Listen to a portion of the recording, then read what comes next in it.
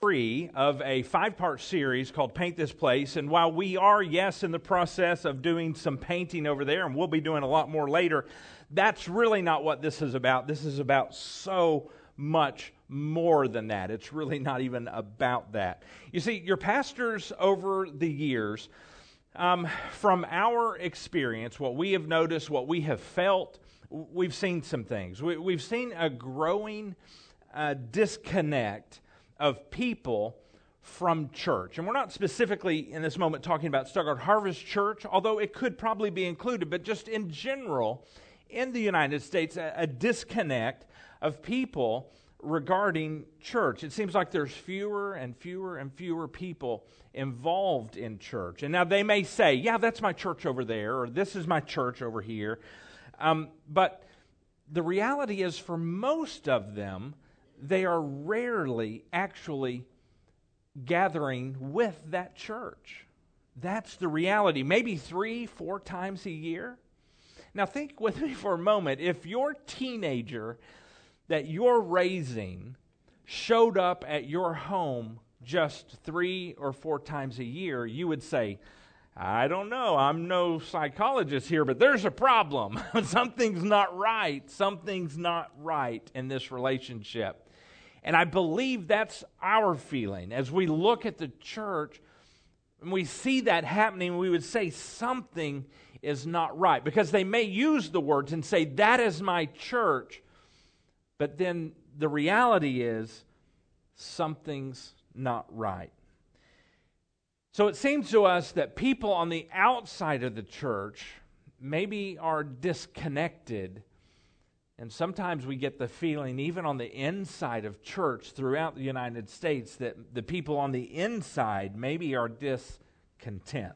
Right, and I think part of the reason why this is the way that we view church. And what I mean about that is when we think about church in our culture, most of the time we think about a building. We think about a building, and we are wired for relationships. Even the most introverted person still desires to have some type of relationship. But when we think about church as a building, that completely removes the relationship out of the equation.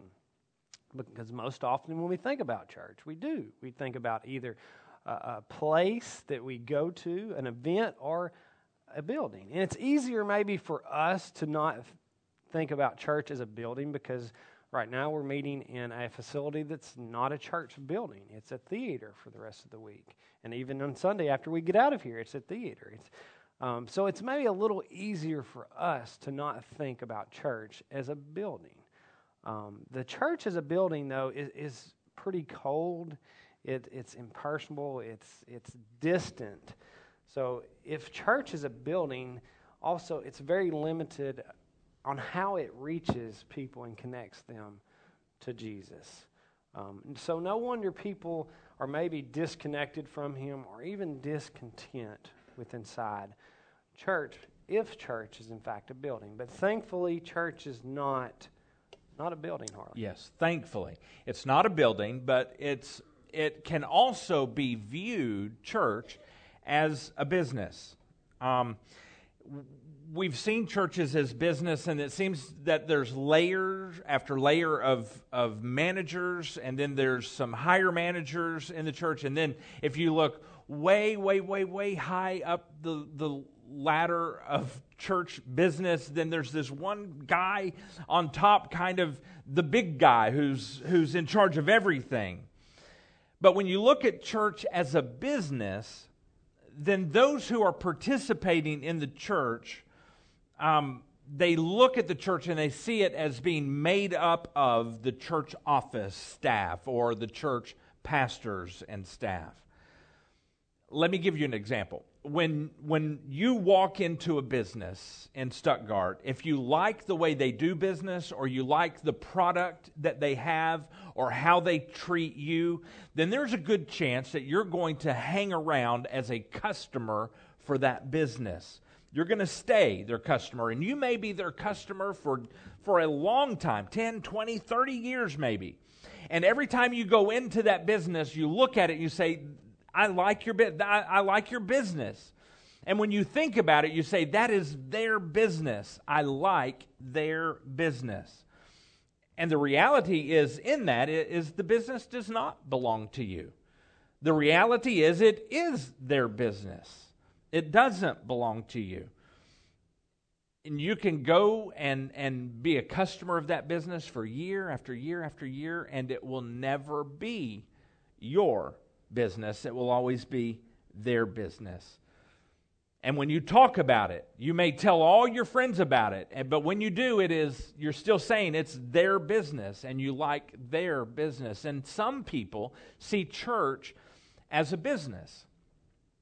Someone might come into church for years and years and years and years, but if they see it as a business, when they talk to a pastor, if they're in a church somewhere, they talk to the pastor, if they like that church, they may hang around for years and years, but when they talk to the pastor, you know what they say? I like your church. I like your church. And when you talk to your friend about it, they say things like their church, because they see the church as a business. And no matter how long they go or how long they attend, it will never be their church for themselves. It's always to the pastor, I like your church. Now, that's if you view the church as a business. But I am so thankful the church is not a business. Right. We've also seen the church as a self-help success journey. And this approach basically says, follow these steps, follow these 3 or 4 steps or whatever, and you will have a better life. You will get a promotion, you'll get a better car, you'll buy a bigger house, you'll get out of debt, it'll get easier, life will just in general get better. And this is not to say that there is not some benefit of applying biblical principles to your life, but church is not a self-help journey. Because the problem with this is, you know this from your experience, life can get hard. It can get tough. And then what happens is often it'll get harder. It'll get tougher. People get sick. People pass away. You lose your job. Things happen, and life just simply gets tough at times. And the self-help success church simply says, try these steps. Just try more of these steps. So this type of church doesn't line up with your experience, and it doesn't line up with what God tells us in Scripture, because when we read the New Testament follows of Jesus that we have, and we read about their lives. Their lives were not easy. They were not on this success journey for themselves, and all of them but one died following Jesus, and the one that lived was tortured, but he did live. So when someone finally peeks behind the curtain of the self-help type church, they're going to see a lot of words, maybe even some spiritual sayings, but no real depth and no solid truth. Mostly just some nice, energetic, encouraging sayings. So no wonder people distance themselves. When they figure that out, they distance themselves from a church like that, because the church is not a self-help success journey. Yeah, and we've also seen churches that kind of are viewed as a community organization. Here's what I mean by that. So maybe someone has trouble paying a bill, and they have a friend that says, you know what, you need to call this church over here, because sometimes they help pay your bills. Sometimes they'll help you pay your bills. And so the church is seen as an organization that is really just a community help organization. And we're not saying that churches shouldn't be helpful, but we're saying some people view the church as a community organization. Here's an example. Someone who views their own church as a community organization, they have a tendency to look at the staff or the pastors in the church, and they have a tendency to think those are the people who solve the problems in the community. And so, in other words, that's why someone would say, hey, call the church. If you have a problem, call them. They might be able to pay that bill. Or they might view the church that way and say, if there's a problem, the staff can figure out a solution to solve that problem in the community. They see the staff as the ones who give all the care in the community. In other words, if someone in that church is in the hospital, they may have friends in the church or people that go and see them in the hospital, but their thought might be, if the pastor or one of the pastors of the church did not come into my hospital room, then the church did not do anything for me. And that's someone that sees the church as a community organization, and it all is really directed towards the staff. Here's another way that this is played out. Let's say, I hope I'm not jumping ahead of myself here. I might be. If I am, then I'll skip it in the next section. Let's say that you're at work and you run across someone who has some kind of need, maybe a very legitimate need in their life. But when you run across that need, the first thing someone in a community organization church does is they call the staff or the church office. They call the church office and they say, hey, this person has this need. Can you do something about it? And so they had an interaction and they say, to fix this, we need to call the church office and let the church office fix this situation or this scenario. And no wonder people distance themselves from the community organization church. And here's a big reason why. Because let's think about one of the biggest organizations in our nation, that's the government. The government actually employs almost 17% of the entire working population in the United States. That is more employees than any organization. Huge, huge, huge organization. And the government can't solve all of these problems. And they're the biggest organization ever. So what chance does a little church have and solving these giant problems? No wonder people distance themselves from the church that is a community organization. You know, all of these faulty views of church have crept into our experience, in part not because we've added something into the church, but because we've picked up on something old, something which God left behind. And we talked about that in the first message in this series. We called that the temple model. And the basic temple model has 4 parts. And this goes back in time as far as we can see. It's the Jewish temple model is also based on this. It has 4 parts. It has a sacred place. And this is a place set aside for special worship. The second part is this sacred text. And this is writing that is interpreted by not just anyone can interpret this, but is interpreted by a specific third party, a specific person.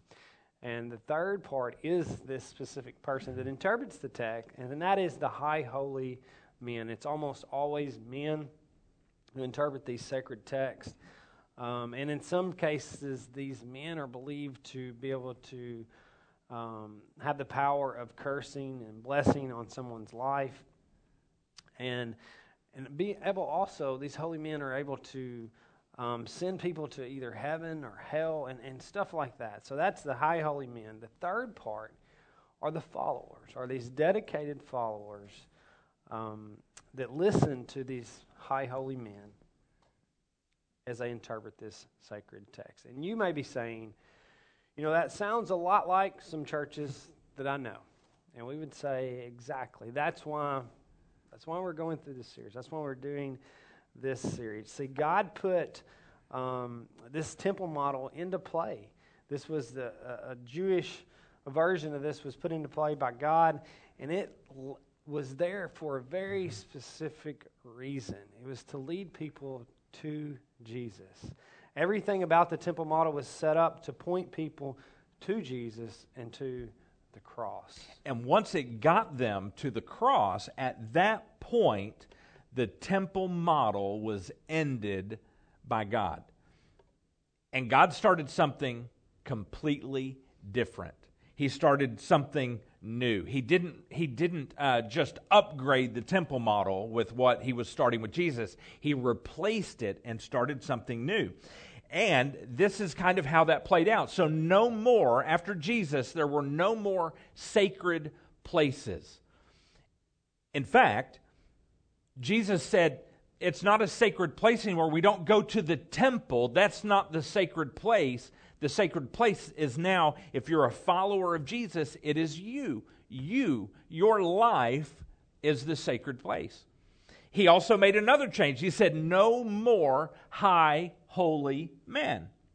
Because of what Jesus did on the cross, now every single person has access directly and immediately with God. They did not any longer need a person to be the in-between to take things from us to God on our behalf. No more. We could directly go to God. Jesus even gave new meaning to the sacred text. He gave new meaning. He said all of the Old Testament, all of the prophecies, all of the Old Testament prophets, all of that, all the laws, the 600 laws, they can be summarized with one single phrase. Jesus said, love God and love the people around you. Jesus was starting something new, a Jesus movement. And no longer would there be just kind of these spectators who were listening to the high holy men. God started something new. It was not a temple. It was not people just listening. It was not high holy men. It was now a gathering of people, and he called it the church. So, if church is not a building, if it is not a business, if church is not just a community organization, and if it is not a self-help success journey, then what is the church? And God gives us an answer. The first part of that answer is this: the church is a body. And we hear Paul describe this in 1 Corinthians chapter 12. Look at verse 12. Paul says, the human body has many parts, but the many parts make up one whole body. So it is, he says, with the body of Christ. Paul is saying, the church is not a building. You see, a building is stuck. This building, this movie theater is stuck right here. It's not moving anywhere. The building next to us, it's stuck there. The building that we just purchased across town, guess what? It is stuck there. That is not the church. This is not the church. The buildings around us are stuck right where they are. And they're just that. They are buildings. But that's not true with a body. A body is not stuck. You see, everywhere you go, guess what? The church goes. When you go to work in the morning, the church went with you. You're the church. When you go to Walmart, there goes the church. Because you're a body made up of many parts, but everywhere you go, that's where the church goes. That's what Paul is saying. All right. In verse 13, Paul continues. He says, some of us are Jews and some are Gentiles. He's describing what this church, what this body looks like. And he says, you may look different. And he said, that's okay. Some of you are slaves and some of you are free. He said, you may come from different social, economical backgrounds. He says, but we all have been baptized into one body by one Spirit. And we all share the same Spirit. Paul's saying here, we all come together to make up the body of Christ. And we may be different, but we have one thing in common, one thing that we share that is very important. And he says that's the Spirit of God that lives inside of each believer. And we all belong to Jesus because of this. Church is not a business. It doesn't belong to the staff. It belongs to Jesus. It should always belong to Jesus. If you're ever part of a church that doesn't belong to Jesus, get away from it because it's not a church anymore. It's a cult.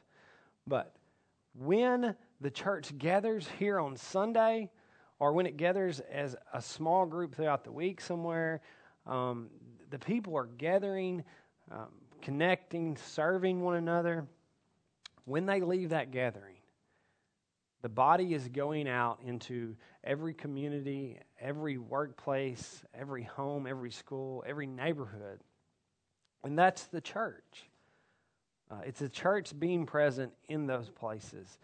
And when a part of the body is at their job, like Harley said, and they bump up against a problem and they feel like they could help, the body helps. We help if we can. If they can't help, ideally, what they would do is go back to their small group and say, hey, I've ran into this problem that I would like to help with. Would you join with me, because I can't do it on my own, and help us maybe address this problem? And that works great. We've seen that play out in our small groups, and that's the way we want that to work, because that's the best way for it to work. Because for a couple of different reasons, because there's 3 of us, and we just can't be everywhere at once.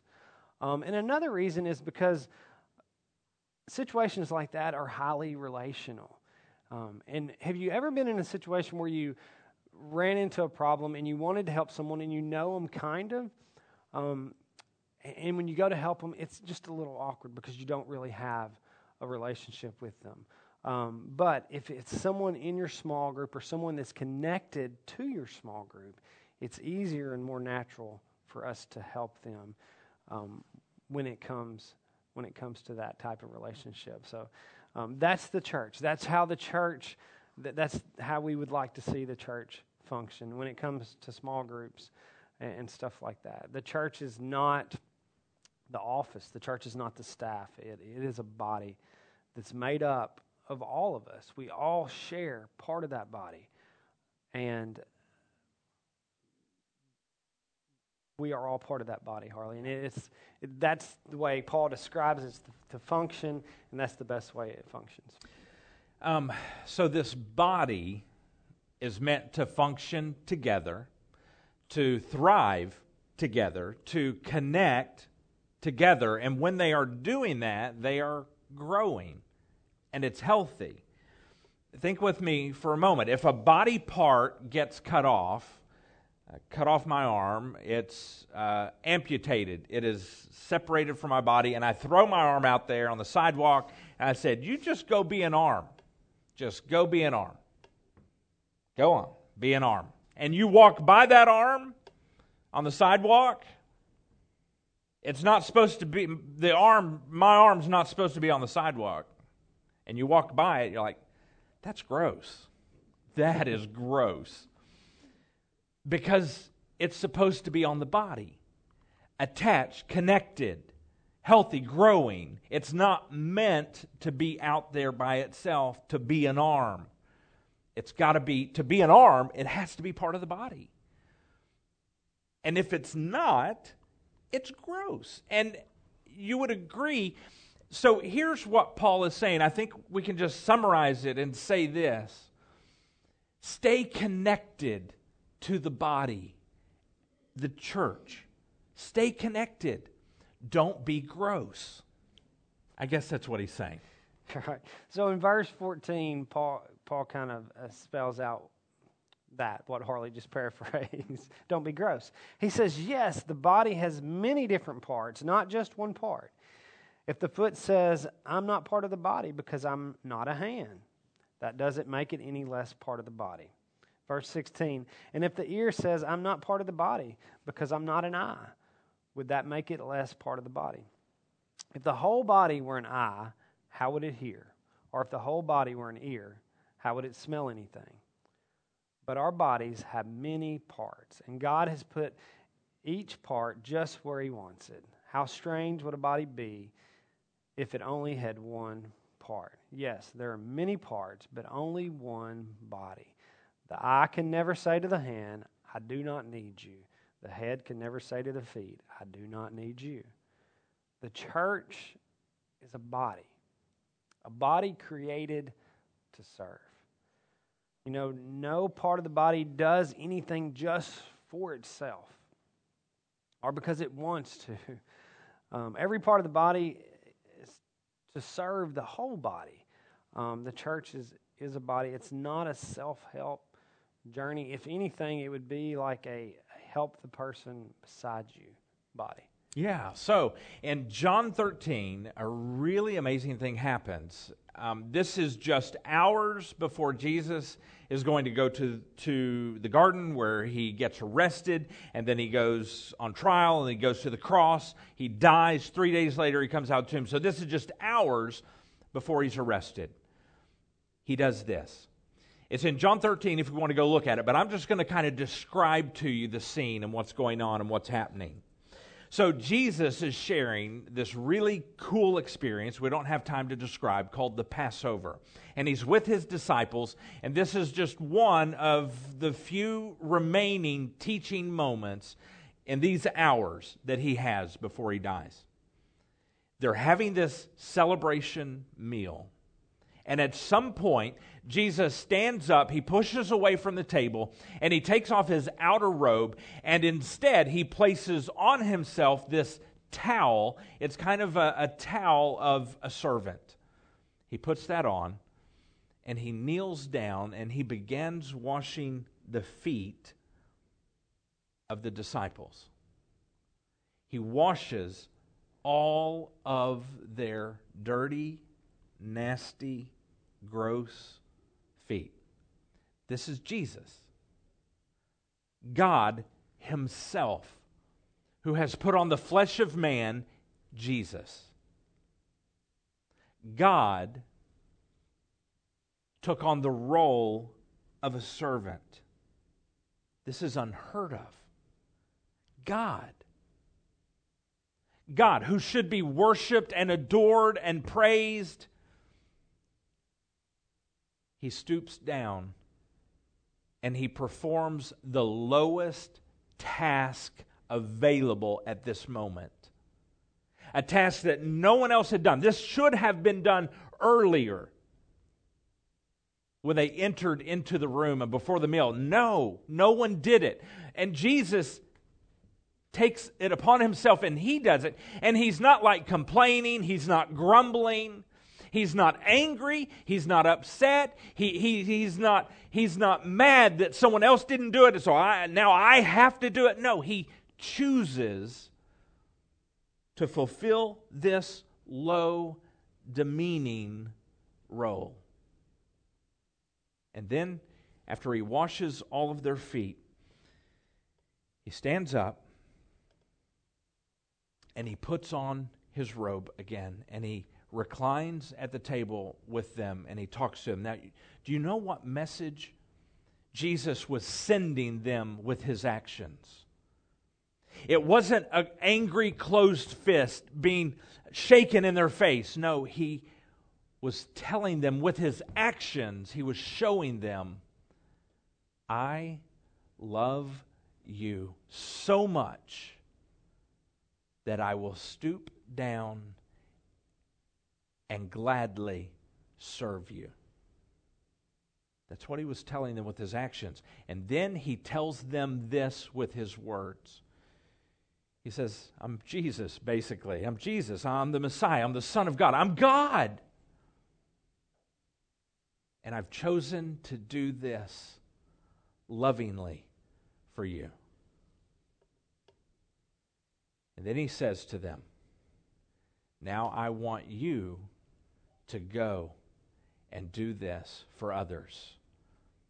Jesus wasn't telling them, I want you to go and sit down and wash everyone's feet that comes by. He was saying, I want you to step down Take your eyes off of yourself and place them on the people around you. Step down, stoop down, and lovingly, don't be angry about it, lovingly, gladly, with joy in your heart, serve those people around you.